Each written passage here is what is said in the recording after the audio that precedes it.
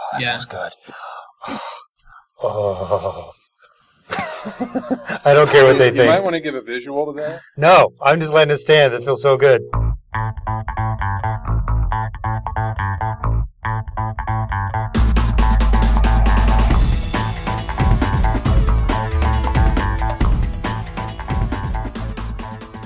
Welcome to Buried Cinema. I'm Kevin. I'm Brian. Steve. Patrick. I'm Nate. I'm Tom. Did we remove the intro? I was Yeah, that's I was why thinking about him. Like, That's why I that paused. felt early. The new rush. Boom. Okay. Okay. Where we discuss- Welcome to Buried Cinema, where we discuss new and lesser-known films in detail, so there will be spoilers. Okay. There we go. Let's try this again. Was that the intro, or are you starting No, I over, was or- thinking out loud. Okay. All Try it right. again. So I'm gonna start this again. Welcome to Buried Cinema, where we discuss new and lesser-known films in detail. So there will be spoilers. I'm Kevin. I'm Steve. I'm Brian. I'm Patrick. I'm Nate. I'm Tom. And I'm Brian, if you didn't hear before. I'm feel like still our- Patrick. I feel like our You don't introduction wanna was a step parabolic by? curve. I Where know, it it's just like it started shut out off and then fast. just slow. It's like a two-stage intro. The second stage just didn't quite kick in. All right. So finally, this time around, I'm making this podcast all about me. No, the movies we're discussing All right, are... Nate. Yeah, that's true. So this is what it feels like to be Nate. This episode, we're discussing McCabe and Mrs. Miller, 1971 film, Warren Beatty, Julia Christie. And pairing with that is Paddington 2. For those that haven't seen that.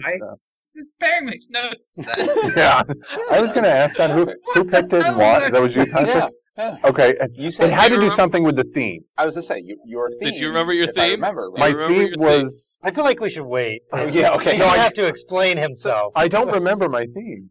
It was family named movies. No. it's family. It was family- family movies. Family You said- movies. Oh, that's right. It was Uh, family movies. I originally wanted to have it like... So, Kevin, Personal. you need more precision with language. Yeah, Kevin, you have No. some explaining to do. I tried to make it very specific, and then I got poo-pooed on that for some reason I don't remember. And Because so, it was about a paragraph long. Yeah. Oh, how that's could you get right. more specific?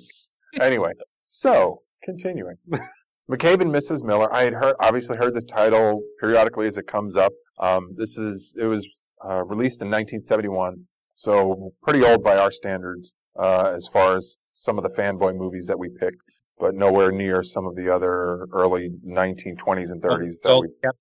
What's that? Almost as old as Kevin. It's actually 2 years older than me. Oh, wow. I looked at that and I was like, sweet, I'm not the oldest thing. It had sound? And in color, too, although Yeah. the color was a little skeptical. I did have to turn the subtitles on, though. Yeah. To understand anything, yeah. So this movie's set in the winter in the Northwest, back when gold was still booming and drawing In our people hills. across the country in the great manifest Prostitution destiny. was legal. Yes. Prostitution. It wasn't even a question of whether it was legal or not. It was a career choice. Yeah. So Warren Beatty sets out, and he is a man of chance. He's a gambler. He knows how to play cards. He struts into town, into this, I would say probably at the time, maybe a 2 or 3 building town with actual buildings. The rest were tents, and everybody else was, I would say, probably about 40 or 50 guys in this town, just men. That were mining this town. And he comes into town and he brings in gambling. He brings in prostitution. He brings in more people, more buildings. When this started out, I was a little skeptical of my choice. The picture quality is very grainy. The dialogue is a little lacking. It seems. Robert Alt. Yeah, I was gonna say those Yeah. are both deliberate. Yeah. So, Tom, you were referring, the director, Robert Altman. Do you know some of the other stuff he's done? Yeah, he's done MASH, Prairie Home Companion, and I'm kind of drawing a blank off the top of my head here. Oh, that's okay. Nashville, Gosford Park. Gosford Park, Shortcuts. Okay. Yeah. All right. I mean, MASH is apples to apples. And by the way, love MASH, but apples to apples as far as style and quality. So that makes sense then. So it was intentional. I just thought because it was older than me that's what it looked like. No, that was his style. And it kind of fits with Naturalistic. that era of the scene you're expecting to be set into. So anyway, as the story progresses, He gets a nice gambling hall going. He gets prostitutes there. He gets a bathhouse. And then Mrs. Miller, a seasoned professional madam, comes into town. And what's interesting, to me at least, as the movie is moving along, they set up John McCabe as the smart, quick-witted, best person in the town. And then in comes Mrs. Miller and makes him look like a buffoon. And I love that. You knew she wasn't perfect, but she was able to control the conversation, control the scene. So she comes in as a madam, and the two of them, whether he wanted to or not, partner up. And she takes care of the prostitution. He takes care of the gambling and the liquor. And they've got a good thing going here. What seems like months later, Sears and I forget the other gentleman's name. Roebuck? Not Roebuck, although the joke was made. And I thought that was timingly appropriate, which is very cool. Two businessmen from a much larger corporation come in and offer to buy out John McCabe, all of his holdings. And because he's not as smart as he leads people to believe, he really is in over his head, way in over his head. Yeah. And there's a couple of times in the movie where you pick up on how limited his intelligence is because he repeats his cliches to try and get people to do what he wants. And you know that's an easy tell on somebody, especially for a gambler. So the businessmen leave and they send in their hired hand, a bear hunter, to come and take care of John McCabe, take him out of the picture. And it goes through the rest of the last third of him trying to get away from these guys, and everybody winds up dying in the end. The church catches fire, and Mrs. Miller ends up in an opium den. Yay! So, yay! Happy ending. Happy endings for him. Happy ending. Family so to speak. movie. So Exactly. Perfect. Now you understand your theme, right, Kevin? Oh, light bulb. So, like I said earlier, when this movie started out, In this, Kevin's last name is McCabe. He picked McCabe and Mrs. Miller. He said family movies, and then Patrick picked a family movie. Well, I think the original title was movies with your family name that are very similar to your family name that are close to the family name and have that name in it. That was the original theme. And then it might have been a little longer than what you said, but yeah. And you said family movies. Yeah, that's basically how we wound up. Okay. Yes. For those, Tom, thank you for pointing that out. We all on the podcast know this. My last name is McCabe, so that is why I went in this direction. And he lives at 745. I could be reached. Never mind. Are you going to throw something out there? I was like, nah, somebody's going to start digging. We actually have listeners now, so we got to be careful. Yeah, I got to be careful. As I mentioned earlier, the picture quality and the dialogue were lacking for me. But as it went on and a lot of the small details, whether it was conversations or whether it was the scenery, although there were some things that I know were older. Some of the zooms were quick and too close. Yeah. But I understood what the director was trying to do, and so I just kind of went with it. It didn't take me out of the movie. I don't know if this is A quality for me personally. I really enjoyed it. I'm going to give it we're not doing grades. Sorry, I apologize. Just say whether you liked it or didn't like it, and then let somebody come in and Ken, throw some. thank fuck it you. up already. I fear change. I don't accept it well. Okay, let me back up a hair. You can't go back in time. You can't wait 3 seconds and I'm walking backwards for 3 seconds. I'm trying to remember a good part where I can stop talking about the grade and just keep going. You said I liked it. It wasn't an A movie. So you can just stop with I liked it, and then you Keep cut it there. conversation going. I can take care of the rest later. All right. Did Tom just say he'll fix it in post? All right. We'll So do then, live. I did think it was really cool when they were going through the gunfight and the bear hunter kicks open the church door and shoots the guy's arm off. That was really good special effects, makeup artistry for 1971. Oh, yeah. I was very impressed with that scene and others, but that one I was like, whoa, that was pretty cool. Yeah. I was not expecting that in this whole movie. I mean, you see boobies and full frontal on women just frolicking around in a bathtub. Yeah, it's not too bad. This felt more like an Old West town, like a real, not, Hollywood Old West town, real Old West town than I think any movie I've ever, like Western I've ever seen. It felt like, and part of the style, so I'll jump off of what you were saying. Initially, I thought I was going to hate this movie. The first 10 minutes, I can't understand what anybody's saying. It's all a Leonard Cohen soundtrack. I can't stand Leonard Cohen. It's just like, I was just like, this is horrible. And then slowly I'm like, okay, that's kind of cool. And slowly but surely it started drawing me in. And by the end of the movie, I absolutely love this. It's one of my favorite Westerns of all time because I felt like it was it showed real Western life because every extra, everything in this movie felt like a real person. I felt like some guy just walking across the screen, which there was a lot of shots of just random shit happening, but it felt like they were a living, breathing person living in this town, trying to make it and doing whatever they can to enjoy life. You know, of course you have a whorehouse because you work all day. What else are you going to do with your time when you're done working, you know? And of course you gamble, and of course you drink. And the town hero is not the gunfighter hero of the West. He's kind of a swindler, but kind of a good guy, and he's kind of also a coward, and he's a real person. I get the impression that he helped to galvanize the people of the town towards a goal. Yeah, exactly. But he's not the traditional Western hero, you know, the sort of Byronic hero that has a dark past, but he's actually a good guy. And he's actually kind of a coward when it comes down to it, you know. Yeah, well, and he plays himself off like he is. And it is a man rides into town story. And what you're describing is a Robert Altman film. It's very natural. A lot of the dialogue in some cases will be improvised. And I know for this film, because I studied this in a Western film class, he had everything in that town is built by hand, built with the same style they would have made it, so it looks real. And then all of the extras, the cast itself is 10, maybe 12 people. The extras, he had them come a few months ahead of time, decide who they were going to be in the town. What's your role? What's your job? And then literally just live it out. So and you can tell in the movie. Yeah, right. Because they seem to be living together. They seem to be that they feel like real people. I also think Warren Beatty, in a lot of cases, is at his best when there's some sort of insecurity that he's trying to hide, as an actor. Right? Honestly, I think this is the best role he's ever done. What about Dick Tracy? Yeah, this is better. I hated that. This is his best role that I've seen him in. Yeah. This is his best role. He's absolutely fantastic. Yeah, it did a kind of almost documentary style of just here's the town.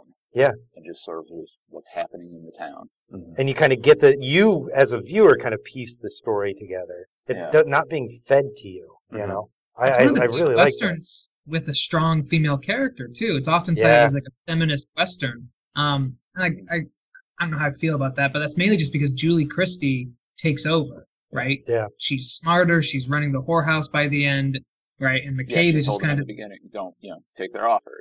She's clearly a much better business person than he is. Yeah.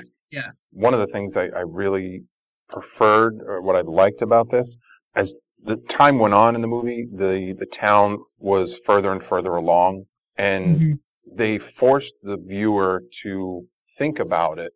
It exercised my brain in going, okay, wait, so now the church is a little bit farther along. Okay, they've got the bathhouse going. Yeah. Okay, the gambling house is here, and it's you see the town kind of grow up see as it the growing, plot grows. And it's not like you said. They don't come into this town that's already established in that Hollywood sense. It's evolving as you would expect it to, and to me that improved the reality of what they were going through. I love Westerns. I've seen so many Hollywood West-style Westerns, which I love. Unforgiven, I call that a Hollywood-style Western. 3:10 to Yuma, all these True Grit, they're the type of Western that I absolutely love. I've never seen a Western like this, and I liked it. I liked that it was a different look. It felt real and raw, and I don't know. I really, really appreciated that, and I was fully expecting to hate this movie. So just so I could be like, "Fuck you, McCabe," but I can't do that. It was a big risk I took. I have to admit.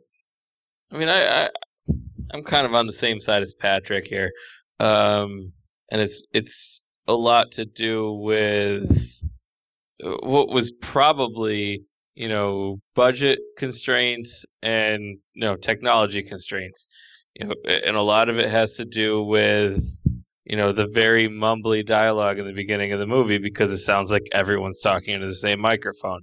You've got in the end, the final scene of the movie where almost any time they're outside, they have this snowfall graphic superimposed over any of the outdoor scenes. Yeah. But the snow on the ground was real. It may have been snowing. The snow on the ground times. was real, but the snow in the sky was not. No, yeah.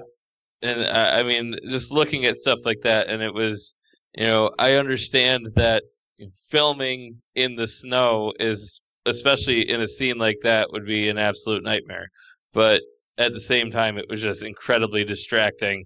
You're right, Brian, that you didn't see snow accumulate on the people, but some of the later scenes in that section, I mean, especially when Warren Beatty finally dies, when he goes The Shining, where he's just kind of huddled there and looks real creepy.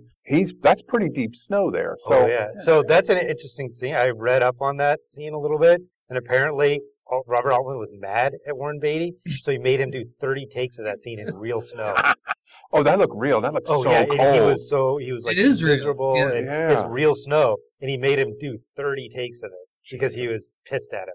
Because Warren Beatty used to ask for what I'd read was that Warren Beatty asked for several of his smaller scenes. He'd asked for to keep reshooting it, to do it 30 times more than Altman did. And actually, there are a few I didn't see why he was mad, but there are a few times that Altman walked off the set and just let him take as many shots as he wanted with the assistant director. So it's not going to get in the movie, but he was just pissed at him for trying to take off the film. And so when he finally had him, and they shot in sequence, so he knew this was the end scene, right? And apparently Warren Beatty hates the cold.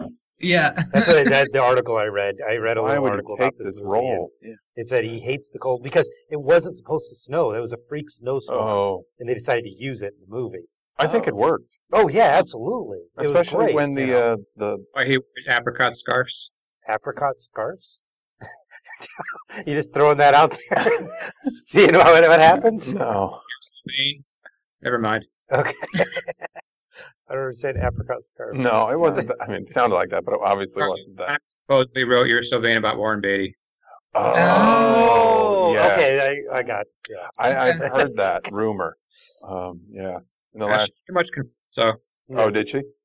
Yeah, I thought. Yeah, I thought she recently said that's what it was about. Yeah. Okay. Now, the only other thing I wanted to mention, something along the same lines, when one of the later extras winds up coming in, and he's got a scene in the middle of the movie for about 2 minutes, and then he disappears in the whorehouse until the young kid, almost the end. Yeah, the young kid. Oh, that was. And then for no reason whatsoever, the other guy calls him out. He was reaching for his gun. He was, and you knew he was setting up. Yeah, he was baiting him. I'm like, come on, don't do it. But that was disturbing. But then he's laying in this freezing cold water. I'm going, holy shit, he's gonna die. Like he's really gonna die. Dead. Oh no, yeah. They only did one shot. Actor. Oh yeah, I know. If I haven't seen him in stuff since then, I would have been like, oh okay, yeah, he's dead. That was Keith Carradine. Yeah, David's brother. That was actually his first movie. That is actually the scene where I was like, I love this movie. Because that was gut-wrenching. You knew what was happening, and you have this basically dumb kid who doesn't know what's going on, and everybody else knows you're going to die. Yeah. And you just feel it coming, and it builds, and you're like, don't do it. It's like you feel for this kid who's just this goofy kid. And it's like, well, at least he got laid before, But a lot. Still, but still, you feel bad for this kid because he doesn't. And then nobody did anything to the guy that shot him. Nobody looked twice or anything. There's no law, so what do you do? That kind of illustrated the, there's always the glamour of the Wild West, and that's how it was. Someone could just kill you with no consequences. Yeah. I think this was a fairly accurate portrayal of it, instead of being a Hollywood portrayal of it. It was kind of probably what life was like. You just took what you got, tried to get the best out of it. And sometimes you got shot. Sometimes you get hookers, sometimes you get shot. Yeah. Yeah. Because somebody didn't like your face. Well, his face was a little weird. Oh, yeah. All right. Tom, I know you've said a couple of things, but anything else that you wanted to add that we missed? Academically, I think this is a really interesting movie, mostly because of what Steve was saying, the authenticity. I think the production design is great, and that it is one of the most authentic Westerns I've ever seen. So I appreciate all that. Just as a viewer, I didn't really enjoy much of it. And some of it was, there was a lot of distracting things. The fake snow is distracting. The fake zooms were distracting. The naturalistic dialogue is distracting.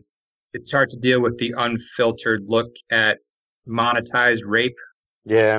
Especially in that first scene where they go into the tent, and there's a young girl, and she that was uncomfortable. And this was the unfortunate reality for women and for even 12, 13, 14-year-old girls in the Old West, especially in boom towns like this where there's no law.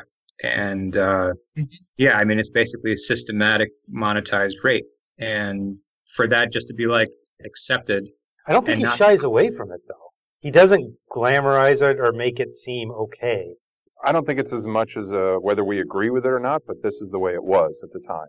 Yeah, and that's why I'm saying I appreciate the authenticity. It's still hard to watch. Yes, it is hard to watch. But what I'm saying is, like, the madam has that conversation with the girl, like, yeah, this is not fun, and you're going to probably cry the first time, and it's going to be horrible. But how is it any different than the way marriage works these days? And how is it, so they, at least, it doesn't make it okay at all, but the movie addresses it. It doesn't just gloss over, it's not like Moulin Rouge where it glosses over the fact that they're prostituting out all these women, They do have that one scene while they're still in the tents, the young girl comes out and starts attacking the guy. Yeah. Stabs him. There was one goof. She stabs him, and then he gets up. Okay, I have to get out of scene. Yeah. Oh, really? I missed that. Yeah. It was a minor thing. Yeah. I'm like, okay. I'm sure they use the real life. Exactly. It's naturalistic. Anyway, and then I actually, the more action they injected into the film, the more bored I was with it. The whole ending scene I just got tired of it. I think Julie Christie is great in this movie, and I think you're probably right about Warren Beatty, this being his best, at least one of his best performances, that he's better when he's a little unsure of himself. I also think he should always have a beard. He does look better with a beard. Oh, yeah. Some guy just should have a beard, and Warren Beatty is one of those guys. Yeah, I look horrible without a beard. All right. Well, I didn't talk myself up or down, and I don't think I got swayed at all. I'm going to give this movie a B. And then I'm going to start at the bottom. Brian.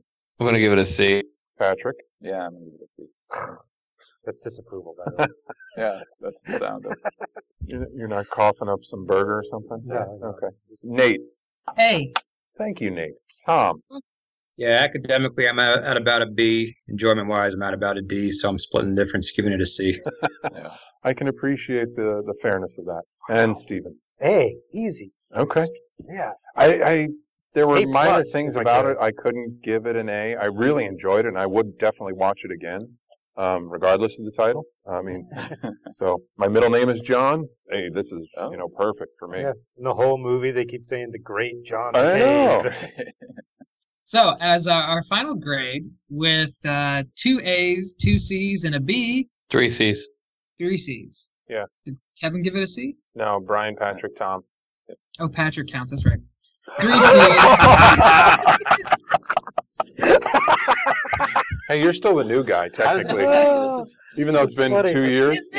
His name on the new grade thing is like pushed down under like Scott, John, and Dan. So like I'm reading across and I'm like, who's next? I guess we're all there. Because he was after them. Wow. Yeah.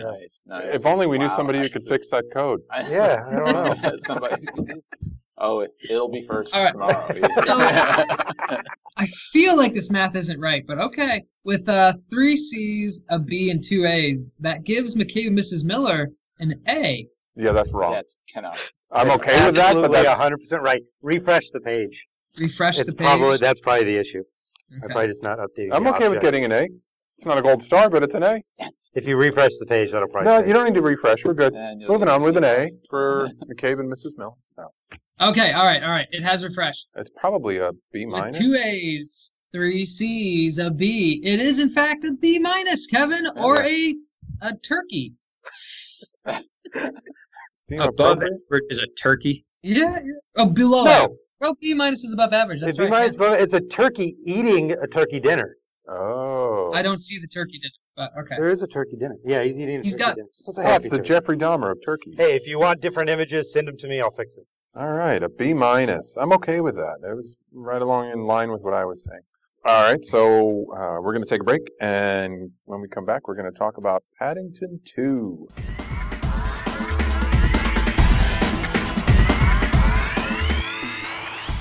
I think the most important question on this whole thing, and Patrick, you can get to that, is why Paddington 2 and not just Paddington? I agree. Why did he start? I'll get to that. So, have you seen the first one? No, I've never seen the first one. Even more bizarre why you would choose it. But okay, you said you'll get to it. Yep. All right. So Kevin's choice of McCabe and Mrs. Miller. Originally, I believe his theme was a movie that used your family name in it. And there is a movie called Colette that's coming out that I thought would look good, but it only comes out in September. And then as he kept re-explaining the theme, it eventually got summarized down into a family movie, which opened up the door to much more possibilities. So one of the recent family films that I had actually watched with my kids was Paddington 2. They had already seen the original Paddington, so they were like, they wanted to see Paddington 2, so we watched Paddington 2 together. And I've watched a lot of crappy kids' movies, and I was really surprised at Paddington 2 when I watched it. So I was very curious to see how you guys would view this movie. So for anyone else who doesn't know, I believe in the original Paddington. They probably somehow adopted this bear. Probably. Why do you say probably? I'm not exactly certain how he came, because I want to watch Paddington 1 to figure out the whole thing. But we'll just assume from the start of this one, they're living with a bear. The Brown family lives with the bear, Paddington. So the basic plot is Paddington wants to get a gift for his Aunt Lucy for her birthday, and he sees a storybook in a shop that he thinks is a very nice gift, and he gets accused of stealing it. He winds up wrongfully imprisoned, and he has to escape and get reunited with his family in the end. Look, it's a pop-up book of London, and his mother always wanted, or Aunt Lucy always wanted to go to London, but she couldn't because she saved him from a river. Right. Which makes perfect sense. That's very key. Yeah. So it's expensive raising kids. You guys should know that. I actually, because I'm like you, I haven't seen Paddington 1. I feel like going into this, not seeing how everything was set up, forced me to just kind of accept everything that happened. Because I didn't know what came before. Okay. So I was just living with a bear. Okay, sure. Anyway, you definitely have the premise that everybody's just okay with this walking, talking, clothes-wearing bear. Yeah. Now, can I ask us just up front, has anybody prior to watching this one or whatever never heard of the Paddington story? Oh, no, I had a Paddington bear when I was a kid. Okay. Oh, yeah. No. Yeah. I've heard of it. I didn't know anything about it. So if somebody says, oh, Paddington Bear, you create no mental picture? No. Okay. No, I had wow, your parents are mean. No, I grew up in the show. I grew up on Star Wars and like Cronenberg movies. So no, but I stand by my former comment.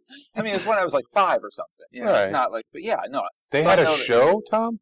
Yeah, you used to watch it on it was on PBS, wasn't it? Jersey, I think. Yeah. Okay. Yeah. But anyway, I knew of the storyline. Right. But yeah, so this was just, I don't know, this movie, when I watched it, I was just struck by how good it was. Like, in my opinion, I thought this was just such an amazing, it was charming, but it was still it reminded me, and I'll be curious to hear, Nate, your take on this, because also, when I first saw the woman, I was like, oh, that was the woman from Shape of Water. Yeah. I recognized her from that. And that movie was, if I remember when we were talking about it, you guys said it was magical realism was kind of the name. And I was like, I realized, not viewing this as a quote-unquote kids movie, but viewing it as a magical realism. Like you said, people just accept, okay, there's this bear, he talks, he's part of society, and that's just sort of that realism. Like you just sort of have to buy into that reality.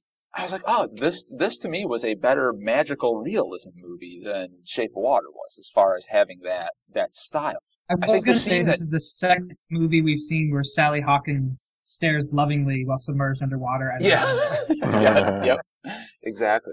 The scene that I think really hooked me was the storybook. When they first opened up that storybook, and the way the camera, they dove into the storybook. I don't know, it's all CGI, but and then this Aunt Lucy was there with him, walking through, and then they flipped the page. I was like, it was beautiful. It was beautiful, but it went too fast. It almost made me nauseous. Oh, really? I love the idea of it. Yeah. But as it's going through, I'm like, it's spinning too fast. Oh, okay. And it's going around, and I'm like, I can't keep up with this. Oh, okay. And I love the idea of it. I really did. And I have the inner ear of a 40-year-old. I can't handle this. I got nothing on that. You're right. That's probably what it is. I'm the same way. Absolutely the same way. Kevin's like Brooks in The Shawshank Redemption.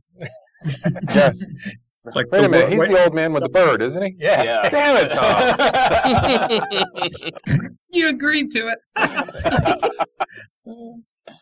But that's what like that's made me fall in love with the movie. I also I was watching some of it again just to refresh my memory for the podcast, and I was like, I think the way they did the eyes on on Paddington's eyes, it was almost more. They got more emotion from him than a lot of actors can do with their eyes. I thought. I mean, I thought it was just brilliantly done. I enjoyed the movie, and it kind of was made me want to see the first one a little more. But there are the kid movies that transcend beyond kid movies, and then there's those that are just really good kid movies. And to me, this was a really good kid movie. And maybe it's just me, but there are certain things I just couldn't turn off. I needed explanations for, why everybody just accepted this bear. Why was everybody just okay with this? Not just people in the neighborhood. Adults are the ones that need explanations for everything. Yeah, it's true. Yeah, but it wasn't just people in the neighborhood that knew him. Just random people. Nobody was like, "There's a bear walking with." Well, you know what I mean? But that's right. I gotta turn my mind off for that. Right? Do you think if you would approach, if this wasn't a kids movie and you approach it from this is going to be a magical realism movie like Pan's Labyrinth, where you would have just been, that's this world this is set in? No, because there were other things where it was done just for the humor, and it didn't make any. The whole gear sequence where he's going through all the gears. Yeah. Right. None of the gears are touching, which is the whole point of gears. Right. Jesus. So as an adult, I'm what is the point of these gears if they're not connected? This clock would never keep time. I know, but I know that storms out of the room. But as an adult, I'm okay, that's just something I have to let go because it's a kid's movie, next time your mom and dad come into town, I'm gonna have a conversation with them.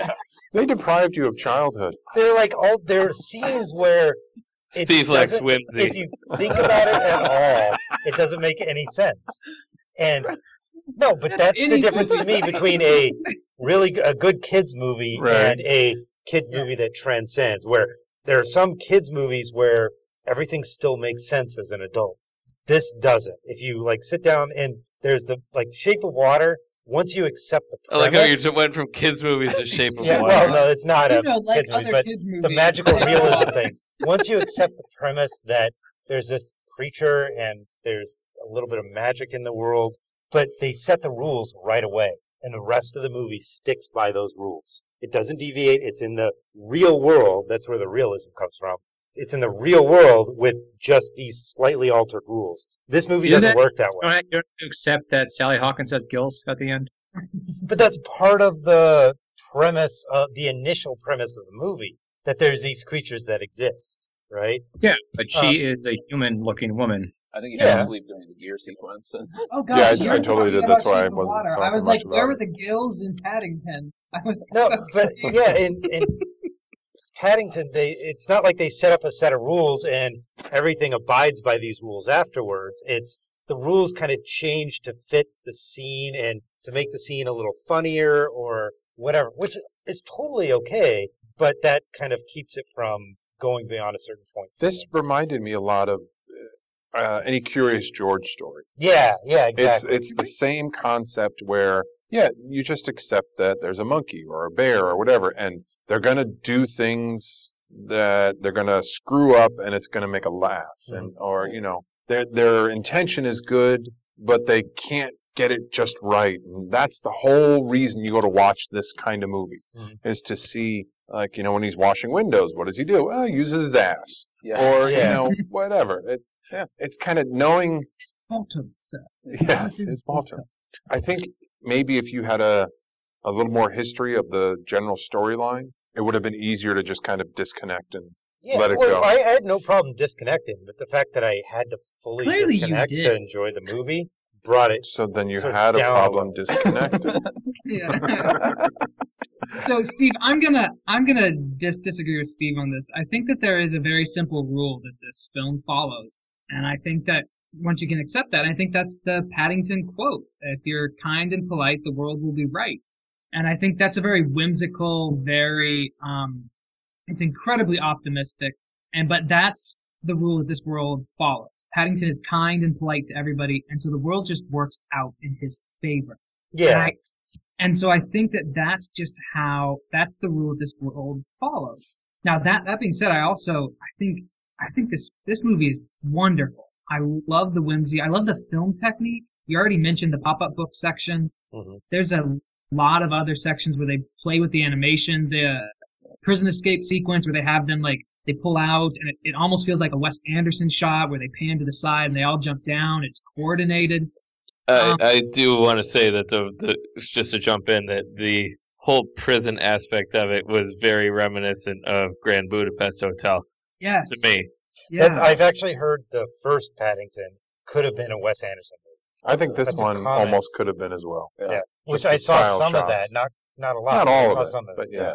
Even the jokes, I think it's incredibly clever. It knows when to be slapsticky. It's some of the jokes, are also way out there. Hugh Grant is wonderful in this. Yeah. And his bit when Paddington falls down to the train and he says, "Exit bear, pursued by man," right? That is a crazy Shakespeare reference. Pursued by actor. Right, pursued by actor, he says, right? But it's so great because it's one of the famous Shakespeare actual stage lines that he has is actor exit stage left pursued by bear. And so to flip that on its head and to find it, it's a very British thing to do, but this movie's brilliant, I think, on so many levels. I think it's incredibly creative, and genuine kindness and a genuine happy ending in film, I do think is the hardest thing to do. A lot of times it's sappy, it's saccharine, it turns into a Hallmark movie. But this film earns it.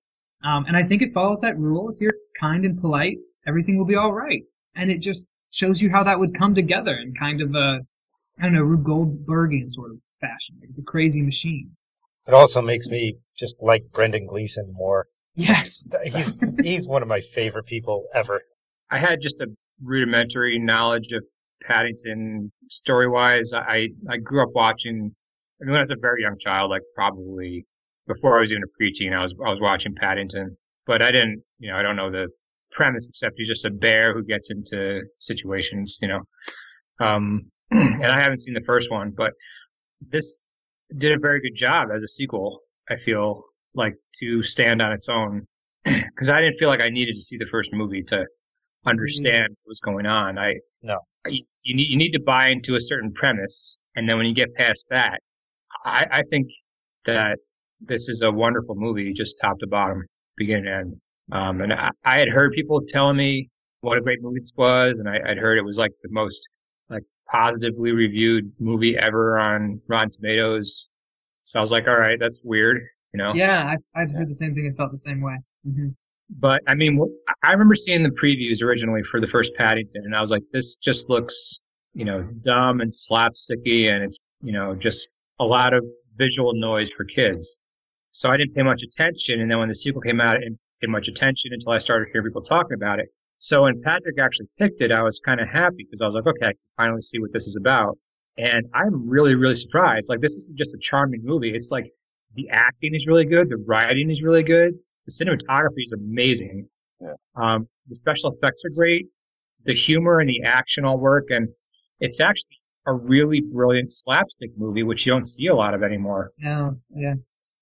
Just these little bits with Paddington, the first time he tries washing the window, and it has nothing to do with plot progression at all. It's just like 5-minute scene of Paddington trying to learn how to wash a window, and the whole thing, like the bucket of suds and the weight, on the pulley. And I was like, this is brilliant slapstick. Like, you don't see this at all anymore. Actually, that scene reminded me of something Chaplin would do. Really good slapstick is really underplayed. Yeah. By the performer. And the fact that they're able to get such like Patrick was saying, such an emotive, humanistic performance out of the CGI bear. And I mean, Ben Whishaw does a good voice performance too. But I'm really, really impressed by this movie. Really impressed. Okay. Well, I'm going to give it an A. Kevin? B. I enjoyed it, but not A enjoyed it. Okay. No hookers or cocaine, so you can't give it an A. Well, I could pass on the cocaine, but gotta have hookers. Yeah. Really Last movie did. Why not? Especially if it's a family movie. Yeah. Exactly. That's how you get families. It was part of the theme. Family hookers. Yeah. I forgot about that last one. Steve? I'm giving it a B as well, just because I enjoyed it. It makes me want to see the first one, but it doesn't elevate beyond a kids movie. Okay, Brian, you guys actually talked me up to a B. Yeah, I hadn't really considered a lot of the things that you were talking about when I watched it. I did find that I was I felt a little bored at times, I feel like, but thinking more into the technical aspects of it, you talked me up to a B. Tom? Yeah, I actually disagree with Steve. I think this works really well for adults as well as children. I was laughing out loud a lot. Just the humor's so smart. This is an easy A for me. And also, if Sally Hawkins walked in and asked me to marry her right now, I would.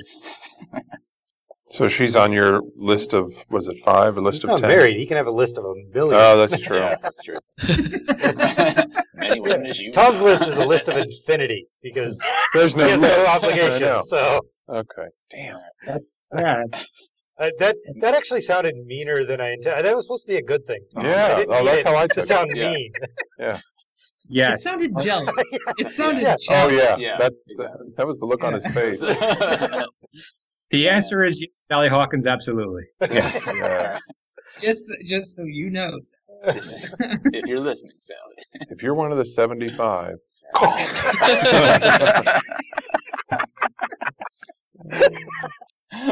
All right, and Nate. I'm gonna give this an A as well. I'm with Tom on this. I think this is You stay away from Sally Hawkins. Hey, I don't want to say Nate you only has a take list her, of 5, but- so he's Yeah. got a. I don't know. Is he allowed to have a You list of choosy. 5? I don't know. We'll Anyway. ask Sarah. Yeah. First. So what do you got? 3 3 A's, A's, 3 B's. 3 B's, B plus, plus, A minus. Yeah. with 3 A's and 3 B's. That gives Paddington 2 an A minus, That's way better than my average. Round it up. There you go. which is a mushroom from Mario. Good job, Patrick. Nice. Thank you. Good start. It is a good start. Yeah, I'm Now, taking at this this as a point, fresh somebody start. can pick Paddington Exactly. 1 as a ringer. Not necessarily. Yeah. Yeah, that's true. Okay, so we are going to throw this up on Flickchart. Steve, are you going to run it again? Yeah. So you want to introduce Flickchart and then We don't reintroduce Flickchart. Well, we do like a quick thing, quick intro. Like Now we're going to move this to Flickchart. Yeah. And Steven. I thought I said that. So, okay, so we'll throw this up on Flickchart. Steve? Okay. So Nailed it. I said that the most, like a minute ago, though. that was the I was most like, unnatural toss I've ever heard. Steve. Okay. It was entirely my fault, not your fault at all. So the first matchup on Flickchart is against Metropolis. Metropolis. Actually, Really, Kevin? stuck on that. I've learned to appreciate the movie more, and Paddington, it was okay. It was fun. When it reminded me of Wes Anderson, I enjoyed that. The acting was good, but let's put it this way. If one of my kids went, hey, let's watch Paddington again, I'd be like, okay, and then I'd go, like, paint the bathroom. That's kind of my opinion of that room. Oh, that movie. How far into the movie do you get off the couch and make your way towards painting? Shortly after the opening credits. Gosh, this is hard. This 'Cause is I tough. know- I'm actually Paddington. So we got one for Paddington, one for Metropolis. It's a good thing we don't have 11 people on the podcast, Steven. You'd run out of fingers. That's true. I think I'm going to go. This is one of the rare times where I am going to go just sort of film status and go with Metropolis. Well, because that one's geared just towards adults, so it's easier to understand. I feel like I should go Metropolis, but I also there's a part of me that knows what that'll do to Paddington, and Paddington totally doesn't deserve to be down there. Neither I did feel like McCabe. Neither did McCabe, but I totally love Paddington. I like Metropolis. I think it's an amazing masterful film. I'm gonna go with Paddington. Oh, we have Brian and Tom left? I said No, Brian said Paddington. So. Oh, you said Paddington. No, I haven't seen Oh, you Metropolis. haven't seen Metropolis. So can't vote. You need to watch Metropolis. They're down to Tom. I know. Until next week. Paddington. Tom with Take Paddington. that, Fritz Lang. Oh, so that's Paddington wins over Metropolis. Tom chose a CGI movie over a 1920s black and white movie. I think this is kind of momentous. Okay, so that puts Paddington 2 up against The Village. I thought you said The Village. The Village. The Witch. Paddington. I go The Witch. I go Paddington. Yeah, I'm going to go Paddington. 1 makes me feel good. I think it's 1 for The Witch and 3 for Paddington at this point. If you eat some of that corn, you'll feel good, Nate. Well, somebody might. I'm going to go Paddington. If I eat some of that corn, I might start seeing bears. I'm going The Witch. Okay, so me and Tom went The Witch. Everybody else went Paddington, so Paddington wins. That matches Paddington 2 up against, only Tom can rank it, Citizen Kane. Citizen Kane. I agree. Yes. I would go Paddington. Citizen Kane. Okay, so 4-1, and Patrick hasn't seen it. Just making sure Tom heard that. I heard it. Hasn't seen it. I know. Citizen Kane wins, and we have Paddington 2 versus In the Name of the Father. Pretty much equivalent themes, styles. Catholic Church, I'm guessing. I didn't find In the Name of the Father's prison sequences believable, so. Can we talk about that Paddington end credit musical moment? Oh, I didn't see it. In the prison where they're all pinked out in their outfits? Yeah. That was hilarious. Yeah. I will say my one nitpick about Paddington 2 is that Hugh Grant totally had tried to murder Paddington and completely got away with that part. Yeah. Oh, yeah. Yeah. I'm going In the Name of the Father. And of the Son. And the Holy Ghost. I'm the only one standing up for Paddington. I shake my fist at you. Brian, in the name of the Father. In the Okay. name of the Father. Yeah. So it's 3-1 right now. Patrick hasn't seen it. I went In the Name of the Father. Paddington. 3-2. 3-2. In the Name of the Father wins. Have you guys ever watched The Mighty Boosh? No. Because the director of the Paddington movies, he came up as a director on the TV show The Mighty Boosh, which is just one of those British sketch comedy kind of thing. It's actually I've seen parts of it. Look up Mighty Boosh Old Greg on YouTube. It's one of the funniest things ever made. How do you spell Boosh? B-O-S-H. Yeah, I didn't mean look it up now. No, I know. I'll look it up tomorrow at work. And wow, these movies just keep matching up perfectly. Paddington 2 or The Girl with the Dragon Tattoo. Oh, there was that anal rape scene in Paddington 2.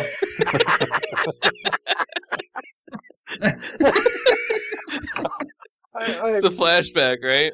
Have fun editing that, Tom. Oh, we're definitely breaking 80 this week. Once word gets out of this. I would go Paddington. I'm going The Girl with the Dragon Tattoo. Yeah, me too. So it's 1-2 right now. Dragon Tattoo. I'll go Pat. 2-3. So A Girl with the Dragon Tattoo beats Paddington. Next movie it comes up against is A History of Violence. Oh, man. I haven't Paddington. seen that. I have to go History of Violence on this one. Yeah. Same here. If Nate picked Paddington 2, that means it's his favorite movie ever. Ever. Yeah. Right. Which we would not mercilessly tease him for that forever. Absolutely. He's petite. He's allowed to like what he likes. What's wrong with liking teddy bears? Okay, History of Violence wins, which puts Paddington 2 at 110 on our flick chart. Above, A Girl Walks Home Alone at Night, The Raid, and Kon-Tiki. Not sure which one. Below, The Guard, speaking of Brendan Gleeson, Once, and Albert Nobbs. All right, so we'll be back in a minute to tell you what we'll be talking about on our next episode.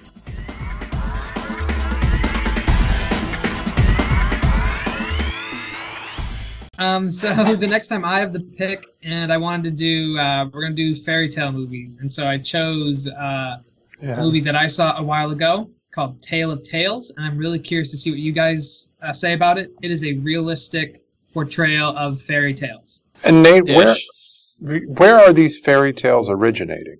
Italy. Giambattista Basile, right? Yeah. Collected fairy tales, have some of the earliest versions of like Rapunzel and Cinderella.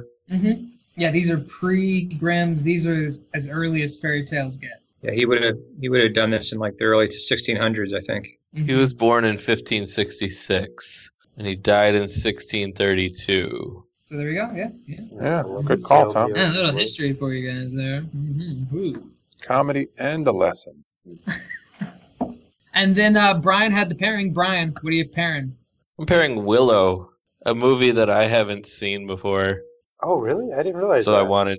I hadn't seen it, no. I kind of knew what it was. Basically, somebody trying to tell the story of Lord of the Rings without telling the story of the Lord of the Rings. Mm-hmm. But yeah, I hadn't seen it before, so I was interested in watching it. Wow. I don't think I've seen it in a long time. I loved this as a kid. Every couple of years I watch it. I have it on DVD. Really? Yeah. I had never seen it in widescreen or like not on grainy VHS or on TV. So it only took us years to get Willow on the podcast, huh? Yeah. All right, so join us next podcast.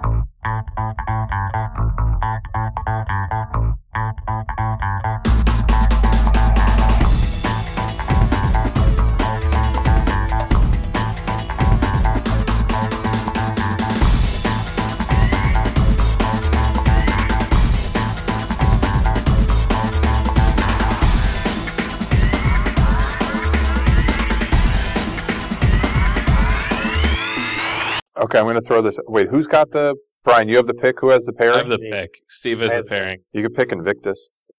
It's South American rugby, apartheid, Matt Damon. That's an A. If grades count, that's a fucking A. Oh, I agree. Yeah. But it's... Grades count. Slam dunk. Yeah. I don't know. That's the thing. Now I'm not like, I don't want to just, let's pick this random movie. I'm like, yeah, you don't pick the big green if grades count. Yeah. Yeah, you Sometimes do. Who cares? Yeah, you know. If you're me, you do. Yeah. I don't care. Well, you've got the GPA. You can play clearly, I whether I care or not, whatever I'm doing is not Coming working. from a man who's flush. Exactly.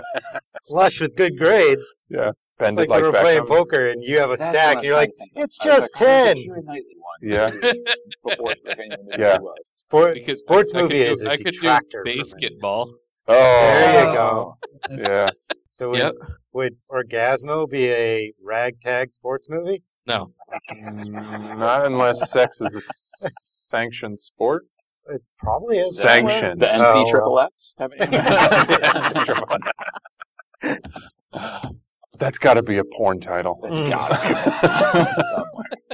Somebody Google it. Yeah. Not on a work phone.